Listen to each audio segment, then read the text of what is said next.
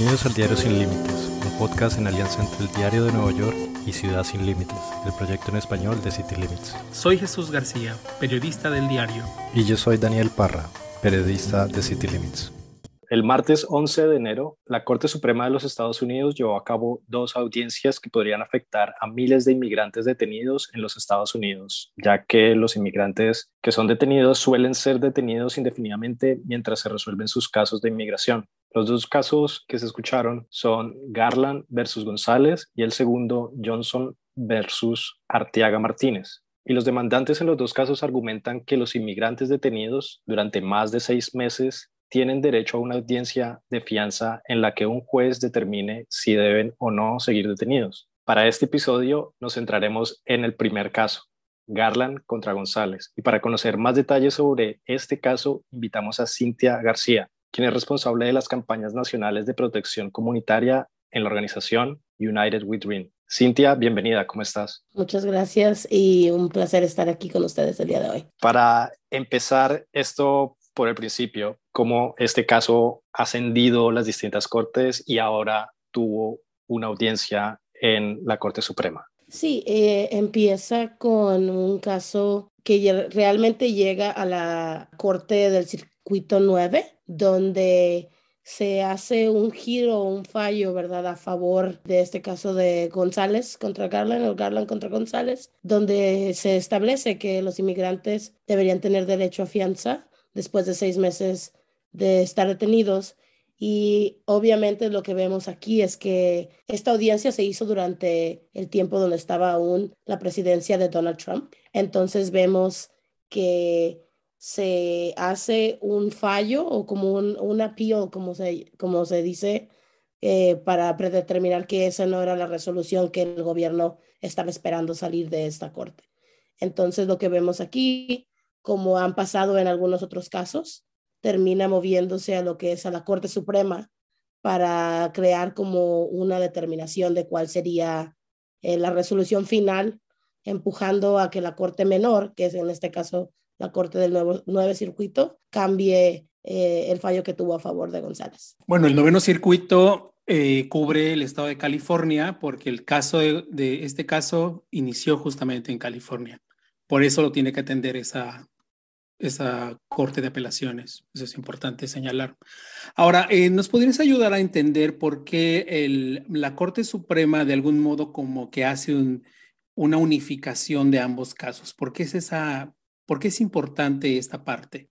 Porque escucho ambos casos uno tras otro porque al parecer es mucho la relación que tienen y básicamente el fondo es el mismo. Creo más que nada lo que están queriendo hacer realmente es crear como un fallo que impacte no solamente a estos dos casos, pero que cree un precedente al resto de la población inmigrante que está detenida por más de 6 meses.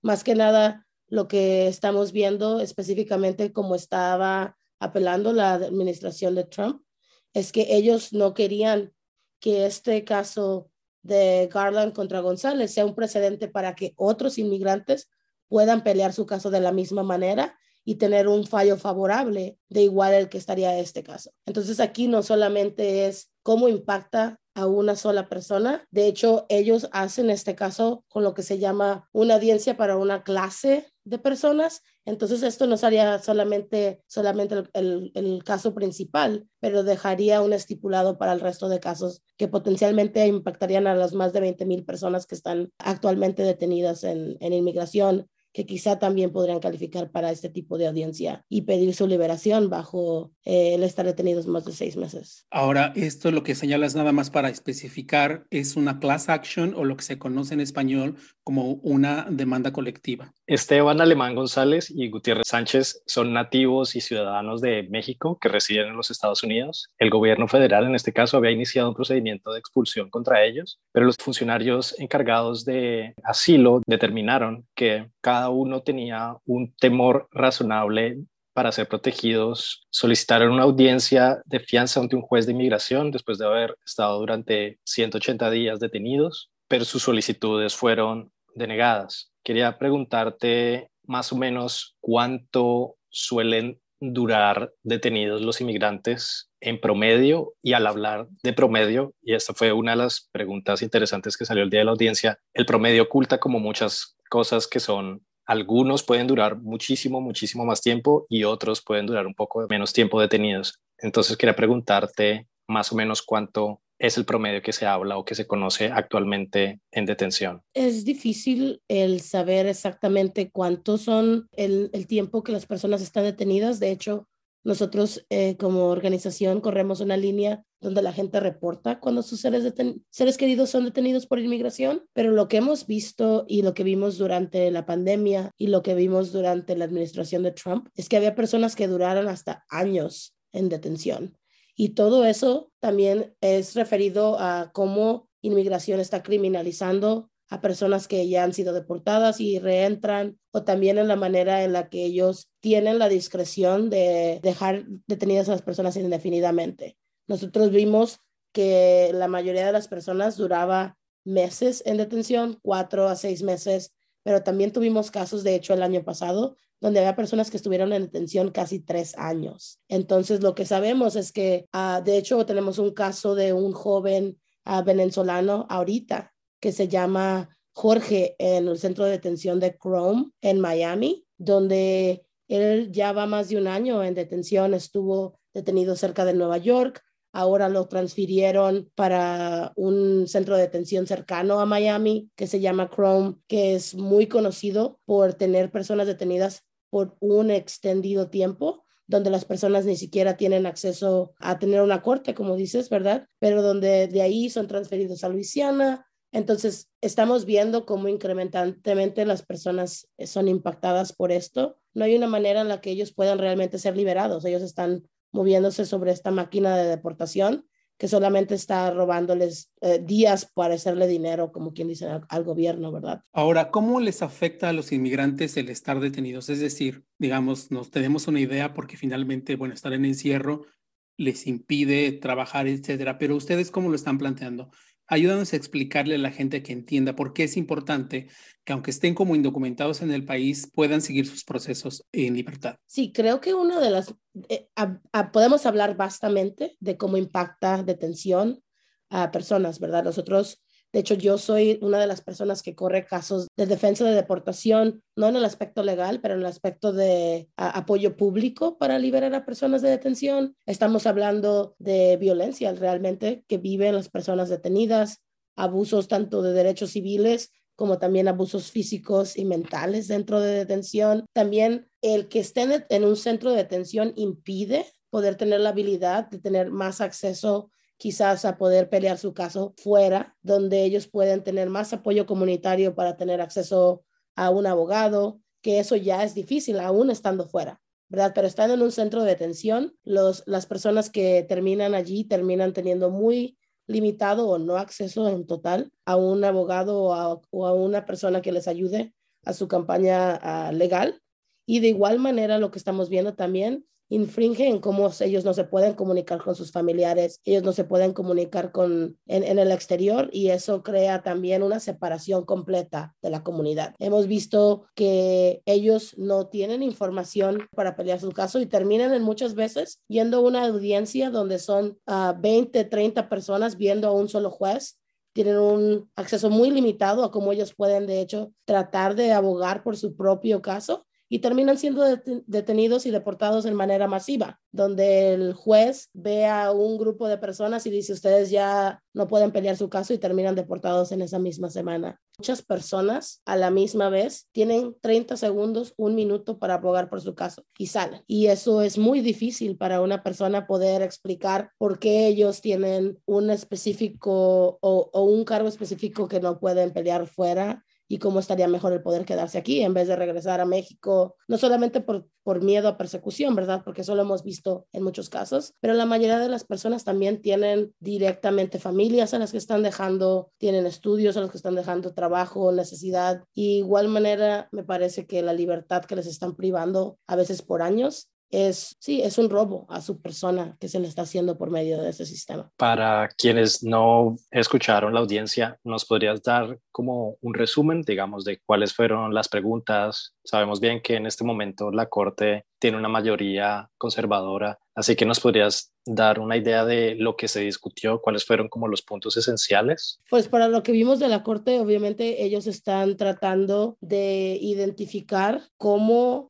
este caso impactaría también a otros casos ya anteriores. Hay una tensión, por así decirlo, en cómo se dicta que solamente haya este fallo para un solo caso específico y no hacerlo que impacte a una clase más grande. Ellos están tratando de limitar el impacto de que potencialmente el fallo termine o le dé acceso a la liberación o a un juez, ¿verdad?, requerido después de 6 meses. Y creo que es importante de hablar de que ellos quieren poner aún más cosas o quieren poner elementos que sean más específicos a cada caso, así no tener que dar una expansión a la clase, como dijimos anteriormente, a clase de personas. Y de igual manera creo que es importante hablar de que este caso inicia durante la administración de Trump y ahora es la administración de Biden quien está defendiendo esto en la parte legal. Entonces estamos peleando el decir que en este caso no solamente se está peleando el caso de Garland contra González, se está viendo cuál es el resultado de una administración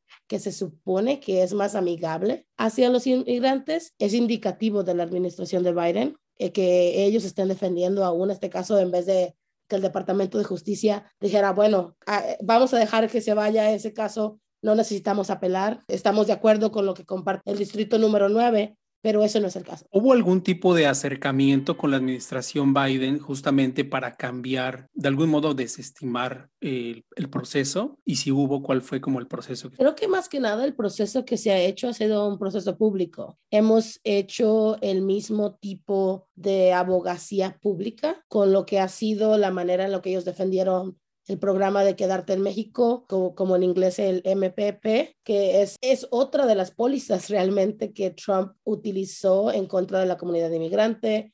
Hemos hecho lo mismo con el título 42. Entonces, creo que lo que puedo compartir es que como organizaciones hemos hablado públicamente de cómo nos está llegando la información de que ellos siguen peleando estos casos como promesas rotas, como promesas fallidas a la comunidad inmigrante. Ellos no pueden salir y decir, los inmigrantes nos ayudaron a ganar en Arizona, en Georgia y en todos estos estados y nos dieron el poder de tener el Senado y la Cámara Baja, mientras activamente utilizan el brazo del Departamento de Justicia para seguir encarcelando y hacer dinero de la vida de los inmigrantes. Creo que públicamente nosotros hemos demandado que se termine el título 42, que se termine MPP, y igualmente estamos demandando que se dejara ir este caso y que dejaran que la Corte del Circuito 9 hiciera esta reivindicación donde pudiera muchas personas beneficiarse para ser liberadas después de estar detenidas. Y en medio de una pandemia, creo que es hostil y es denigrante que la administración de Biden haya llegado a esta oficina con 14,000 personas detenidas y que ahorita estemos a más de 20,000 personas en detención. Y sí, es de alarmarse porque de cierta manera creímos que tendríamos una administración mucho más amigable y él habló de los errores que él cometió durante la administración de Obama, donde él fue vicepresidente, y hasta ahorita no hemos visto realmente un cambio drástico. Un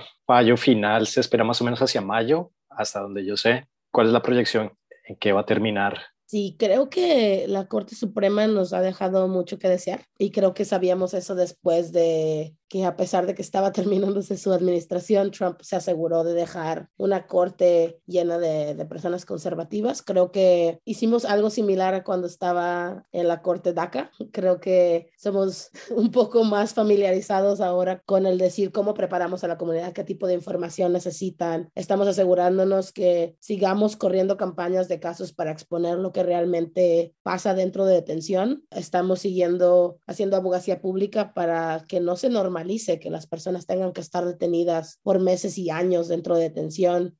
Seguimos peleando tanto en cortar fondos a la administración. Somos líderes en la campaña de Defund Aid, que es desenfondar a la agencia, ¿verdad?, que tiene esos fondos para poder arrestar y detener personas inmigrantes. Entonces creo que mientras la Corte Suprema y este caso daría mucha resolución potencialmente para casos, ¿verdad? A una escala más grande.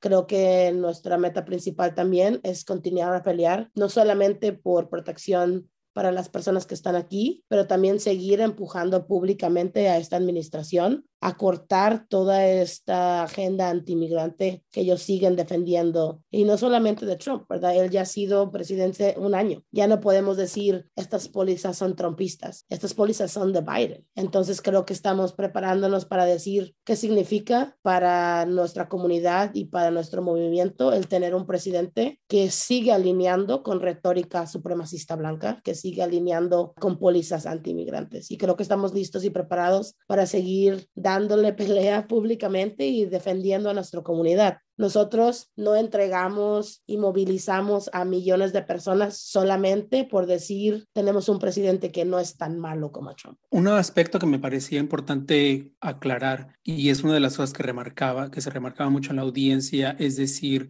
el caso es particularmente para que haya una audiencia, el derecho a audiencia para poder salir, no para que esta persona evite ser deportada. Cuéntanos esto, ¿por qué es importante? El que la persona esté detenida minimiza el acceso a poder pelear su caso, y de igual manera lo que hemos estado viendo que la gente vive dentro de detención es algo que impacta tanto física y emocionalmente a las personas. Entonces es importante que las personas inmigrantes sepan que no solamente es el derecho a la audiencia, es el derecho a poder estar en su comunidad peleando su caso. Creo que hemos visto también en campañas públicas que cuando la persona está fuera de detención, se puede movilizar la comunidad para, de hecho, después parar su deportación. Y eso es extremadamente difícil ya cuando la persona está detenida y sobre todo cuando no tiene acceso a poder movilizar ese tipo de recursos para parar la detención. Nosotros como organización hablamos de cómo esta máquina de detención es similar a la máquina de encarcelamiento de la población general, ¿verdad? Que hemos visto. Sabemos que cuando una persona no tiene acceso a fianza y va enfrente de un juez, es más probable que la persona quede encarcelada. Entonces, de la manera en que las cortes de inmigración operan en esta misma función, las personas es más probable que sean deportadas si no pueden pelear su caso fuera. Los casos que hemos tenido dentro, de hecho, el joven que mencioné, Jorge, estuvo en aislamiento por meses, y el impacto mental y el impacto físico que ha tenido en su persona, donde él y otras personas terminan diciendo yo solamente me quiero ir, ya ni siquiera quiero pelear. Ese es como opera el sistema. El sistema quiere que la persona se debilite moralmente para no querer pelear su caso, y sabemos que estando fuera, la comunidad ayuda a crear ese círculo que los protege y que los ayuda a seguir peleando su caso. Y eso es muy difícil estando dentro de un centro de detención.